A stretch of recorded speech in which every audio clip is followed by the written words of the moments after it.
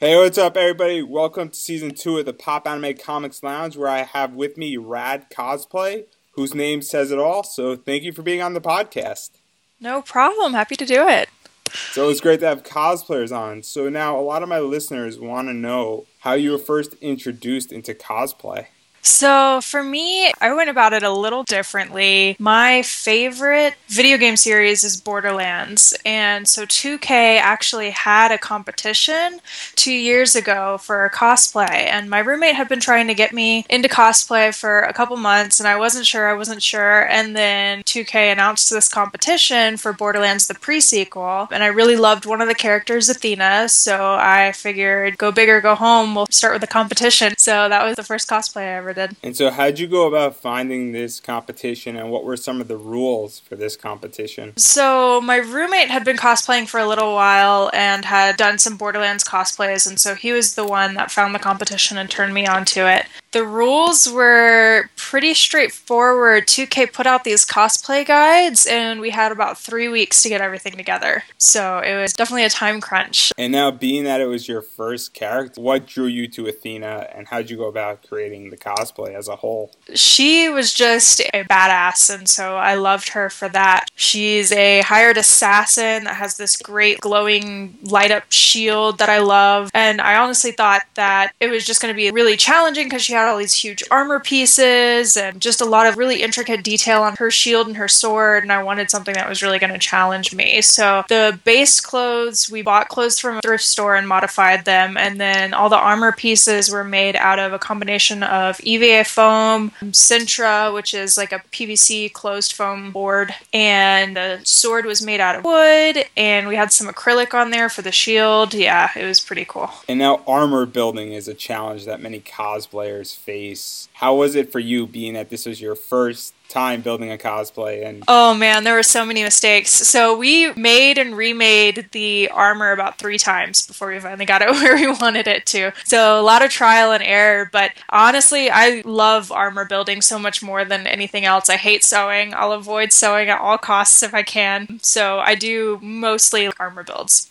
now your character Athena has had a few photo shoots and a few modified photo shoots. How do you go about getting booked for a photo shoot and doing all that type of work? It's just doing a little bit of legwork, mostly on Facebook. There's a lot of really great groups out there for photographers looking for cosplayers and vice versa. I had no idea how big cosplay was when I first started, but I went to Dragon Con in Atlanta. That was my first con, and Athena was just extremely well received. So got in touch with a lot of photographers there, which led to more shoots down the line in studios and stuff, not just on location at the con. And now, as a cosplayer, being that this was your first cosplay and it was received so well, how did that make you feel? Pretty confident. I had been avoiding getting into cosplay for a long time because I had seen a little bit of the saltier side of the community before I ever got started in it. So I was nervous. I was worried that I was going to be harshly judged and all of that, but it was good knowing that the majority of the people weren't like that. Those are just the loudest people on the internet. But once I actually started talking with other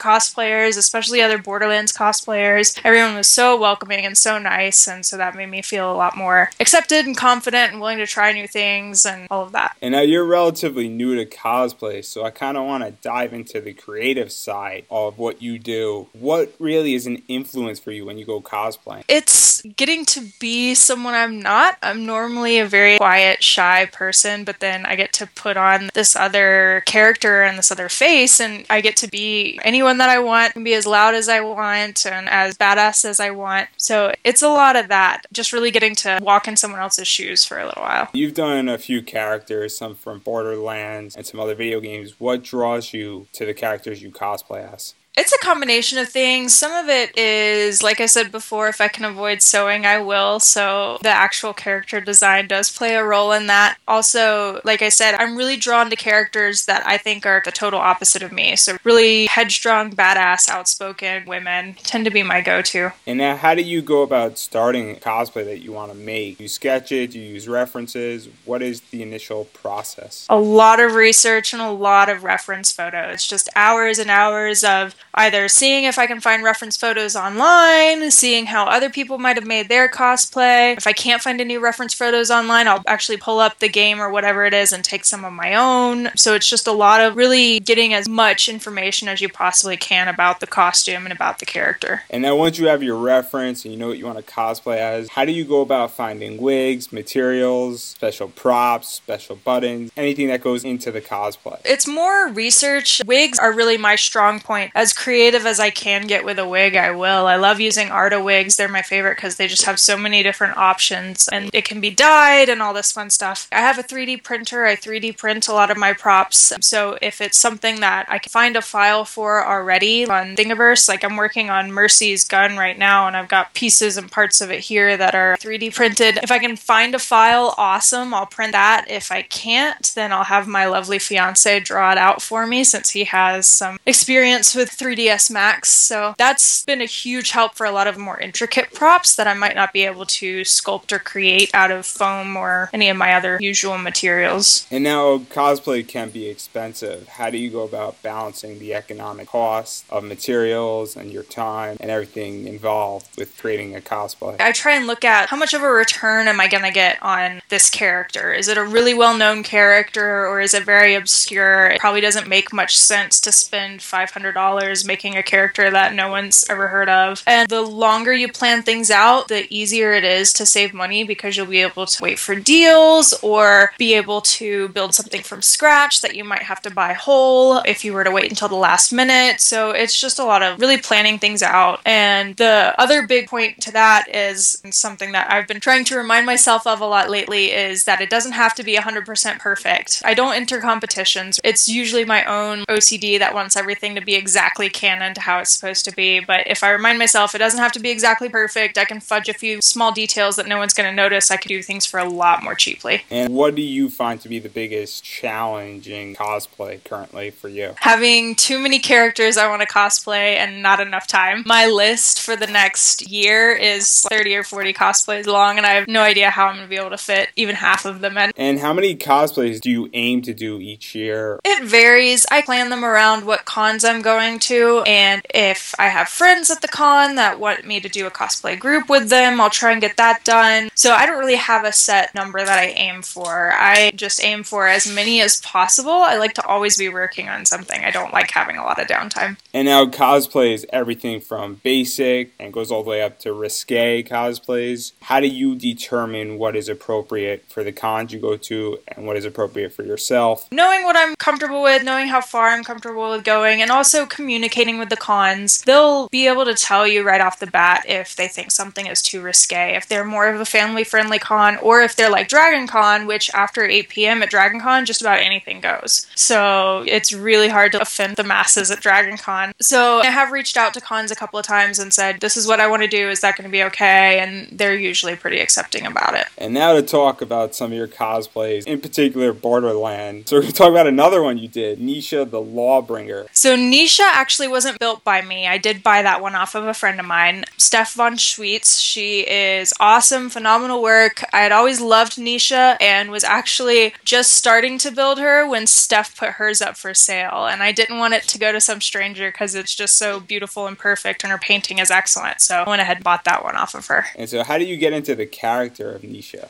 Well, I play as her a lot. She's actually my favorite character to play as from the pre-sequel. So getting a lot of her quotes down and getting to know the character through listening to the dialogue that she has in the game gives me a great idea on how to personify her a little bit. And now, since you bought this cosplay, what were some of the challenges of buying it and making sure that it fit appropriately? And did you have to do any alterations to it? I didn't have to do any alterations to the pieces that she sent. She didn't finish a handful of the accessories, so I had to create those. I think the hardest part there was trying to make my painting style match hers as closely as possible, so that was definitely a challenge that I hadn't really anticipated before I bought it. And then another Borderlands cosplay that you've done is Maya. I always wanted to be a siren. That's who I play as in Borderlands 2. I absolutely love her, especially when you go down her healer skill tree. And she's just this badass that has all these snarky comments in the game that's just awesome. And the version version of Maya that I did was actually one of the alt skins. It's from my favorite gun manufacturer, Maliwan. Huge Maliwan fan. That's all I'll use in Borderlands. Love the elemental damage. So when my fiance and I were talking about doing a Borderlands cosplay together, we settled on Axton and Maya because those were the two that we normally play as. And then we started thinking like, well, what about an alt skin? You don't really see too many of those. And of course, we both love Maliwan, so we had to do that. And what is it like cosplaying with your fiance? It's awesome. I get to have my best friend with me wherever I go. And the photos that we take together is just so badass. We'll get them back and be like, wow, I can't believe that's us. And we also do a lot of really cool things, not just with the whole Borderlands sphere, but we do a lot of cosplays together. We'll go and visit kids in hospitals as Captain America and Black Widow. And we actually run a charity raising money for kids with cancer as Captain America and Black Widow. So we get a lot of opportunity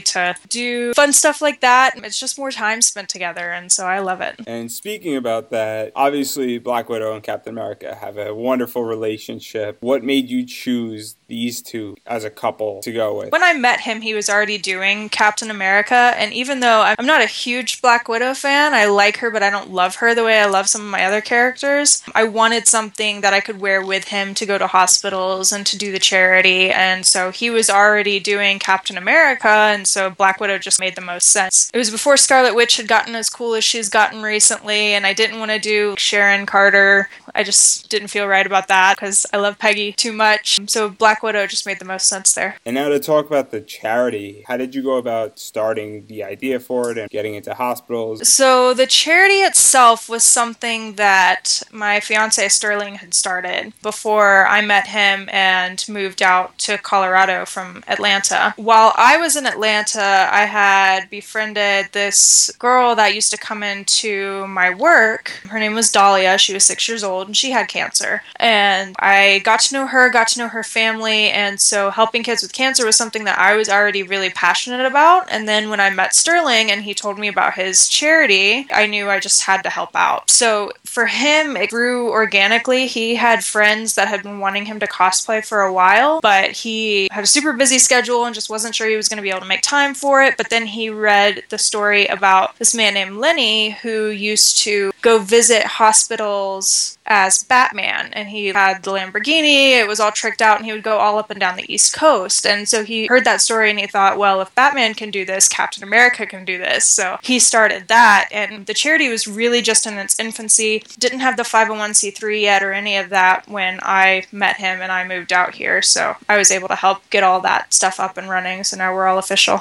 And so how many visits do you do a year? As many as we possibly can. We have a really busy con schedule, personal life schedule, and we travel to Comic-Cons all over the nation to try and raise money. So pretty much if we have a free weekend, we're not already doing an event for Children's Hospital or Rocky Mountain Hospital for Children, we try and schedule a hospital visit. And now to shift away from Marvel into DC, you've done a Harley Quinn cosplay. Why the Bombshell version versus all the other Harley Quinns that are out there currently? Two reasons. I picked that one first. There are a couple of other Harleys that I'm working on, but the reason I did that one first was because it was easy. I wanted one more cosplay before Denver Comic Con last year, and I knew that one was one that I could throw together in just a couple of weeks. And also, I have friends who know the sculptor TK Miller. And so when I said I was thinking about doing one of the DC Bombshells, I wasn't sure who. They were like, oh, you should do Harley, TK would love to see Harley. So I did that partially for him, but now it's one of my favorites to wear. How do you feel about that? Everybody's jumping on the Harley Quinn boat at the moment with the cosplay and everything else that's going on with her. I don't have anything against it. And I see a lot of salt in the community about how it's always Harley Quinns and Deadpools. Those are the two that everyone says they see too much of. But to me, it seems silly to pick on one character because everyone's going to do it a little bit differently, and everyone has their own reasons for wanting to cosplay the character, and why talk trash about these people that you don't even know? And it seems funny to me that Harley Quinn is always one that's so picked on. We saw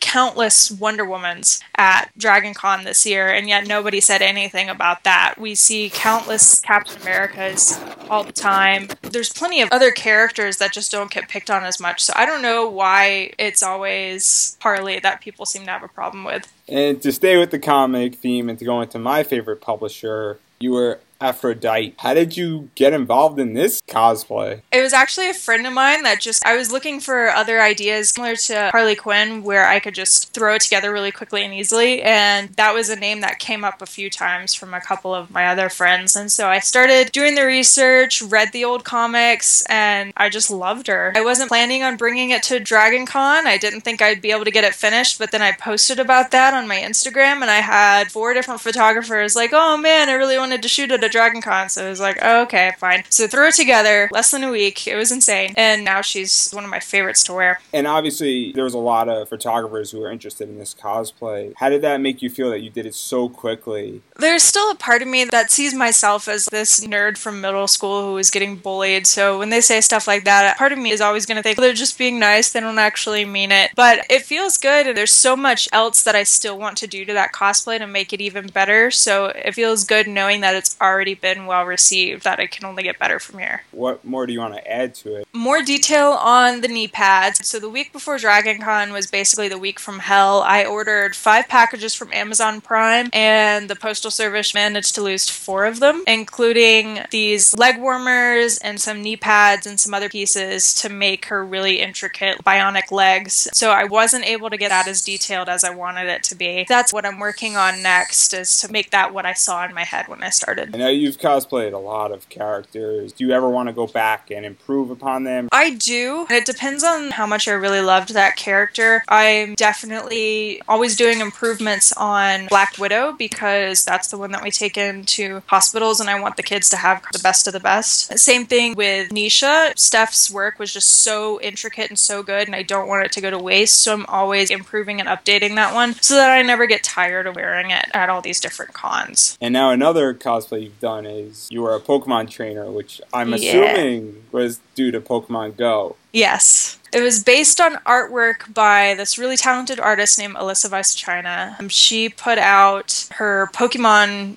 Go trainer girls for the 3 different teams and immediately fell in love with the Mystic because I'm Team Mystic. And that was another one that I threw together and it was 4 days. And that one was kind of a challenge because for me, it was 2 things. The artwork just came out. Can I be the first one to get this done? And how cheaply can I do this cosplay? I used a lot of wigs and fabric and stuff that I already had on hand. And I think for new material, I only spent about $30. And how do you feel that the way Pokemon Go is going and this cosplay is going and everything dealing with all of Pokemon Go and the cosplay that came out of Pokemon Go? It's been awesome. There's been a few other cosplayers. One of my friends, Faeborn Cosplay, is another one. She did the Valor Girl. That was really awesome. Seeing this artwork come to life and seeing something that's so near and dear to my soul be so prevalent in the mainstream today. So I started playing Pokemon back in the days of Red, Blue, Yellow, and then just to see it explode and everyone's talking about their favorite Pokemon, even people that have never played, now they're like, well, maybe I should pick up the game. It's been really, really cool. And now we spoke briefly about how you've done a lot of professional photo shoots, both in studio, at cons. What happens to the photos after you're done with the photographer?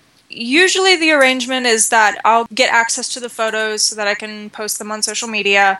I do have one arrangement with a photographer where I'm selling prints of Nisha right now, so that's awesome because it fuels my cosplay habit a little bit. But for the most part, it's all just good social media, and it's just fun. I like getting the photo back and being able to say, wow, that's really me. I made that. I did that. And now as a cosplayer, do you intend to do more prints going forward? That's definitely the goal, is to start selling more prints and stuff like that. Eventually, most of the profits from those prints are actually just going to go straight to my charity, so it's not really going to be me taking the revenue from it at all. It's something that I had never really considered before, and I had people following my page who started to ask, I'd really like a print of this cosplay, so I never really considered it until a few months ago, and just starting out with that. And now at the beginning of this podcast, you said you have so many cosplays you want to do. Do you want to let everybody in on what you're planning to do in the next year or two? I will tell you the next couple that I'm working on. I am working on Mercy from Overwatch, one of her skins, not her default coloring, but one of her alt skins, because as I said before, I love alt skins. I'm doing a character called a Hellion from this really great game called Darkest Dungeon. It's on Steam. It's a very difficult, very intricate game, but the art style is just phenomenal. So I'm going to be working on that one. And I'm also, for Christmas this year, I'll be doing the Christmas version of the Bombshell Harley Quinn. And now you've been cosplaying for a few years. You got a lot of cosplays that you've done already, and you just mentioned a few that you're planning to do. What advice do you have for people who want to get into cosplay? Just have fun, join the community, talk to other cosplayers. We love talking about what we're doing and sharing ideas as different ways to create this thing or that thing, and just really be passionate about the characters or the mediums that you want to cosplay from. And I think your passion and your love will really show through more than anything else. And then finally, do you have anything you'd like to promote? Instagram, Facebook, Twitter? So for the charity, our website is cap4kids.org, all spelled out, CAPFORKIDS.org. Check us out there. It links to our social media. It's really, really wonderful cause. We're actually about to adopt our first official family, so we'll have more information about that soon. As for myself, I'm Rad Cosplay on Facebook. You can also find me on Instagram